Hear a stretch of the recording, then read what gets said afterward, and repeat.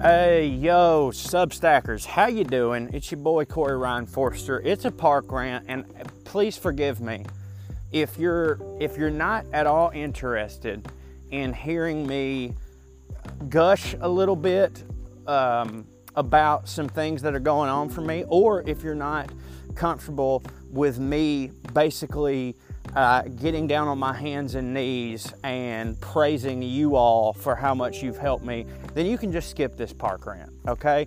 This is truly one that is maybe more for me than it is for y'all. But I just wanted to say, I'm really feeling the love today, man. I'm really feeling the love.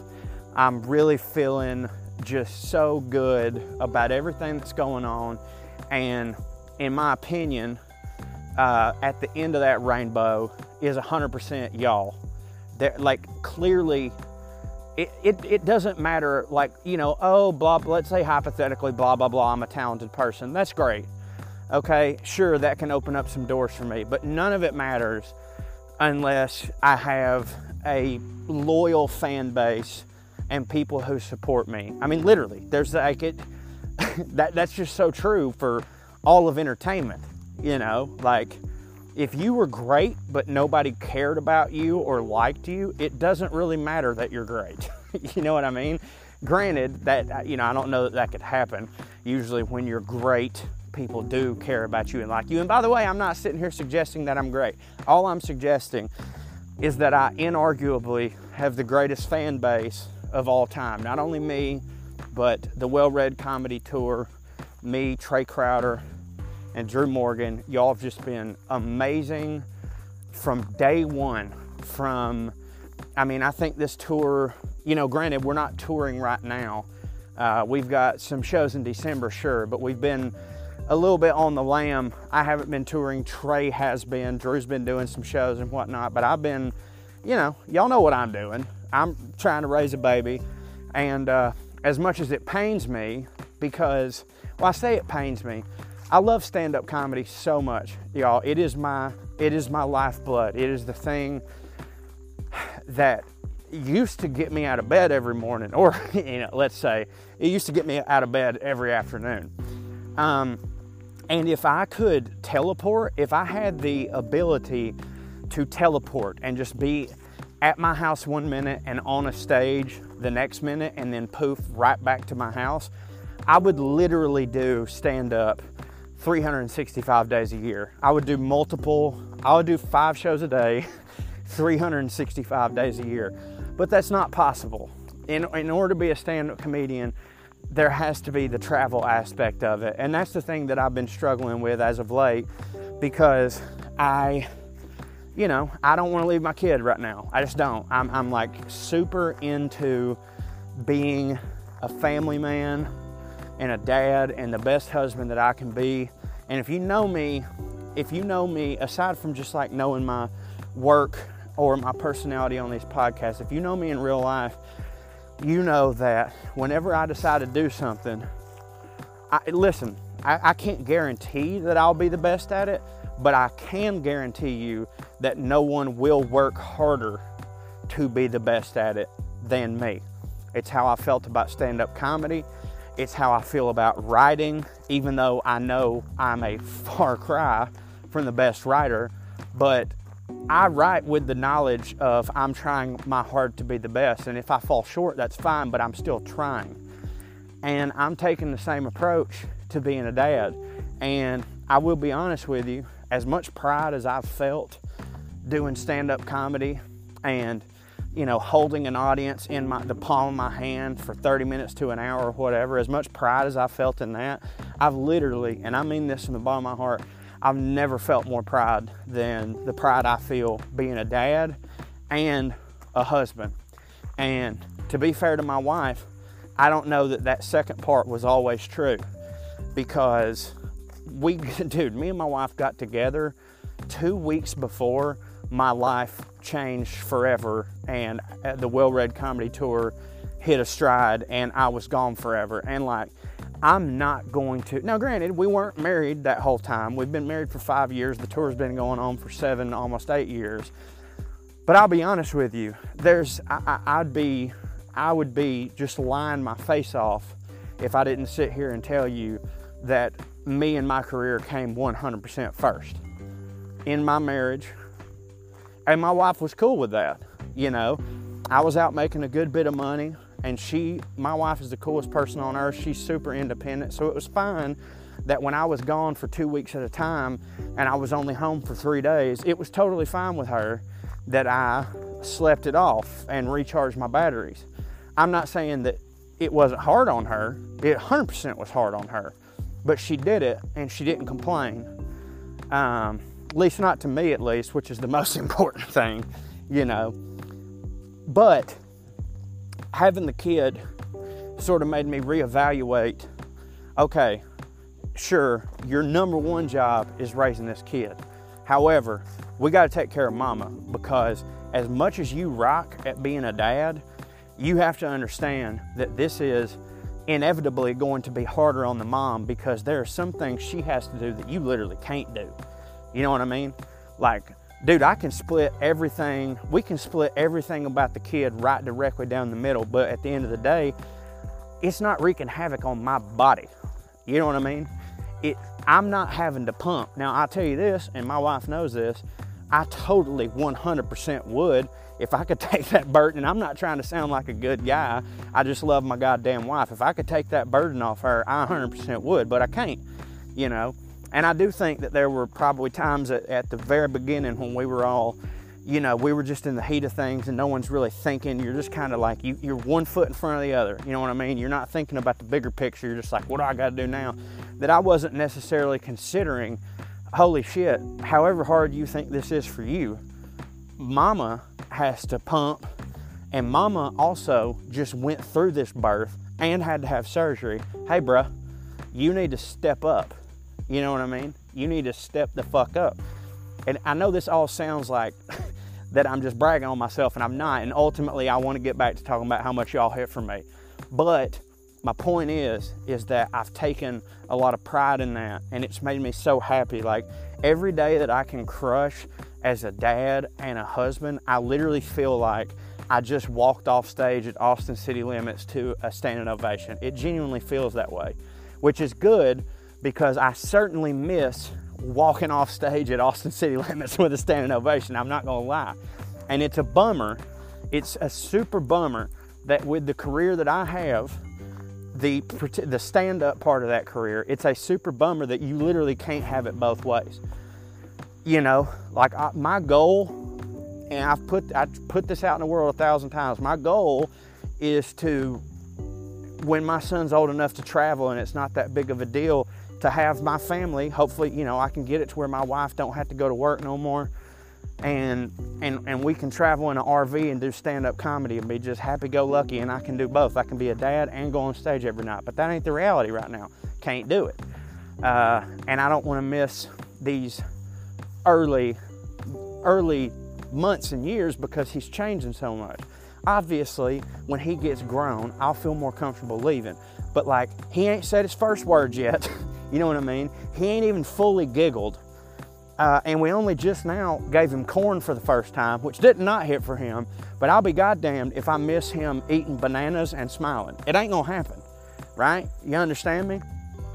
But like, y'all have been there for me and with me through all of these life changes. Dude, there's some people, I started doing stand-up 20 years ago, and there's people that subscribe to this Substack that were there in the early years when I was doing my open mics, and we met in Chattanooga, and y'all were just like, you know what, there's something about this Southern dum-dum that I just dig. And there have been people with me, I started when I was 16, so, and I'm about to be 36, so if you were with me from the beginning, you've literally seen me grow up, man. I have a lot of older fans, because those were the people that used to come to the Comedy Catch. They had an older demographic. And I've had people that have watched me grown up just like I was one of their kids. And that means so much to me. And my comedy career has dovetailed with the most formative years of my life, turning from a petulant, crybaby, dipshit child into what I hope at least passes for a man. One that cares and one that takes responsibility for things, at least. You know, I'll be the first to tell you that in my 36th year around this earth, I'm only just now growing up. And yeah, there's part of me that's ashamed about a little bit of that, but there's part of me that was like, hey man, ain't no point in growing up until you have a fucking kid. Hell, what was I worried about for the last 35 years? You know what I mean? But I'm proud of myself. Good Lord, Corey, you're doing a therapy session. I'm proud of myself that when the kid came, I was like, all right, dude, it's time. But I couldn't have done none of this without y'all.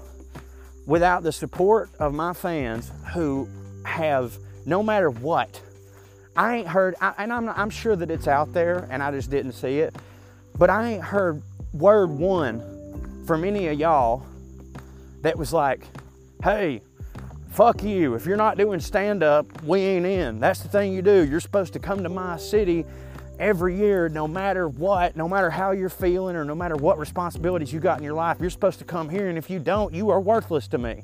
I ain't heard none of that shit. And again, if it was said, it was completely overpowered by all the support from each and every one of y'all who was like, hey brother, we'll be here when you get back. Do your thing. You know what I mean? And that means so much to me. Y'all have no idea. Like, oh goddamn, I'm about to cry. I've had to, listen, I'm not going to sit here and act like being an entertainer and a comedian is like being a coal miner. It certainly ain't. You know, I was just on the Dan Le Batard podcast, or Stupidity with Stugotz, which, by the way, y'all have no idea how much of an awesome opportunity that was for me. I've been a fan of that podcast for so long. I'm a huge fan. Those dudes are as famous as you could be to me. And to be asked to do the show in support of the book was unbelievable. And the first thing I thought of was like, dude, my people have got me here. My people have got me here, because when stand-up was outlawed during the pandemic and I started doing dumb shit videos on the internet, my people were like, hey, I know we can't come to see you in the club, but these videos are funny and we'll share them and we support you. And, you know, we understand that you have to do things different now. And that's 100% why I got the book deal. I didn't get the book deal because I was a hilarious on-stage comedian. I am that. But that ain't why I got the book deal. I got the book deal because the book company realized I had a rabid fan base that were into the things that I was doing online, which was a switcheroo from what I normally did that was necessary because of the pandemic. You know, and y'all were there for me. And I got to hang out with Stugotz and Billy Gill and Mikey A today. And man, I'm sure that when you listen to it on Stupidity when it comes out, you can totally tell the glee in my voice, because it meant a lot to me. It meant so much to me to be recognized in that capacity on a high-rated show that wanted to have me on to talk about a book that me and Trey wrote that, again, would not be possible were it not for y'all. And on that, I listen to Stupidity every week, and on that podcast last week, they had Neil, he was on ESPN, and I can't, Neil Everett, who was like one of the ESPN anchors when I was growing up. Like, I love Neil. I just forgot his name for 2 seconds. It was a brain fart. But Neil was on there, and he was talking to Stugotz about sports journalism and sports broadcasting and how much fun he had doing it. And him and Stugotz were talking about, like, man, I almost feel like I need to do this. I need to do my job with a ski mask on because it feels like I'm robbing people. It feels like there's no way that I should be able to do this. And I related to that so much, man. I related to that so much. Like I said, I'm not going to sit here and act like being a comedian or entertainer is being a coal miner, but there are hard parts, of course. But at the end of the day, it's so much worth it because this is what I love to do. And at the end of the day, I always say, like, we get paid for the bullshit parts. We do the rest of it for free, bro. We do the rest of it for free. When I'm doing the show, when you're there watching my show or you're listening to the Substack, that part I did for free because I love doing it. The bullshit part, and frankly, I ain't gonna lie to you, again, don't want to feel woe is me or whatever, but there is a lot of shit that I straight up did not sign up for. You know, like I know when most people were complaining about their job, like some people were just like, well, if you didn't want to do that, why'd you get into it? Well, I will say this, I will offer this up. Stand-up comedy and being an entertainer right now is insanely different than when I signed up for it. There was no such thing as having to get on social media every day when I first signed up to be an entertainer. I signed up for being an entertainer back when it was just, you write your jokes, you go tell them every night, that's it. You know what I mean? And obviously, it would be insane for me to act like social media has not been a huge help for me. It totally has, but also there's a lot of bullshit that goes into it. Like, I do so much more paperwork now than I ever thought that I would do. Like, I got into being a comedian because I never wanted to do paperwork, but now, you know, you got podcasts, you got LLCs, all this. I'm doing a shit ton of paperwork. I didn't sign up for this shit, but at the end of the day, it's so worth it, because what it says on my tax return is not, it's not paperwork doer. It's comedian, it's entertainer. And the only reason that I am able to do that is because of you listening right now. You make that possible. Whether it be by subscribing to this Substack and paying money for it, which, by the way, obviously, I appreciate y'all so much, or subscribing to this Substack and not paying for it. I appreciate y'all just the same. I surely do.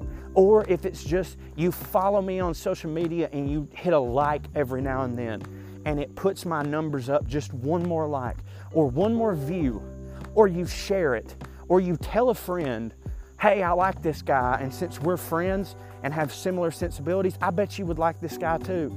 Dude, I probably have the most of my fans from just one of y'all saying, I like this guy, I bet you'd like him too. And you have no, God damn it, I'm getting into my feelings right now. You have no idea what that means to me and how fucking cool that is and how privileged I am to be sitting here shouting all of this out into the ether, knowing that there are thousands of people listening to it. That is crazy to me. And I hope more than anything that I never go a day where I don't recognize how insanely awesome that is and how insanely blessed I am. I'm so blessed. I'm so blessed. I got to do one of my favorite podcasts in the world today. Then I'm flying out to LA to hang out with Mario Lopez and do his show to promote a book that HarperCollins let me write. That is crazy, y'all. I'm a fucking redneck from a Civil War town who just had a goddamn dream. And yes, I've had a couple beers. Why do you ask? We're going on a near 20-minute promo that I'm cutting on just how much I fucking love y'all. And I'm telling you right now that there are times when my ego gets the best of me and I think that good things come my way because of how great I am. But then I realize at the end of the day, no, it ain't. Good things come my way because people like y'all promote me, enjoy my shit, read my books, subscribe to my posts, and are just here with it, man. And I love this Substack so much because I feel like I've gotten to know each and every one of y'all. Maybe not each and every one of y'all, but at least the people who commonly, you know, comment on things or whatever. And it's just been awesome. And I hope that y'all don't ever think that I'm being disingenuous when I say that. And that's why I wanted to take 20 minutes of the afternoon before I get back and cook my baby, cook my wife. Well, she's my baby too. Cook her some hamburgers and rock my baby to sleep. I just had to let y'all know. And frankly, I think a conversation like this from me is long overdue, and I hope to make it a more frequent thing. Though I don't know how much longer I can go on without crying. Thank y'all and God bless you, man, for the dreams that you have let me live. You know, I was brave enough to dream them, but y'all are the ones that have helped me realize it. And it is just so cool knowing that, of course, I know good and well, and this is fine, that of all the people listening to this right now, there will be some of you who will eventually fall off the Corey Forster train. It's natural. It happens. One day I'll say something that pisses one of y'all off, even if I didn't mean to do it, even if it was just a slip of the tongue, or even if it was just ignorance and I didn't even really know I said something bad. One of y'all, at least one of y'all, I'm doing the freaking Jesus Christ Judas thing. Before the end of the night, one of you will betray me. Of course that's true. But a lot of y'all are going to be here when I turn 40, when I turn 50, when I'm 65 and my kid is, Jesus Christ, I'm 36. When I'm 35, Lord God, y'all, I've got to keep getting in shape because I'm going to be papaw age when my kid graduates high school. But a lot of y'all are going to be here with me for the rest of my life. And that's amazing, and I love it. And I'm telling you right now, I feel so privileged for that. So privileged for that. And I hope y'all know that even though I'm only now saying it this one time over the course of how many audio posts I've made, I hope y'all know that not a day goes by that I don't think about it and that I'm not completely appreciative of you and love you from the bottom of my heart. Okay, I'm literally going to start crying, so I need to leave now. Thank y'all for everything. Thank y'all for pre-ordering the book. Thank y'all for listening to Putting On Airs and Well Read. We just did our first in-studio thing with All Things Comedy, and it looks really cool and it looks clean. And that's another thing that I'm so proud of, is that we're with an awesome network. It's just, things are going so great. And I can't sit here and act like that's all because of me. I love y'all. I'll talk to you tomorrow, or maybe the next day. My niece goes back to school tomorrow, so I'm definitely going to go take her some ice cream. Love y'all. Bye.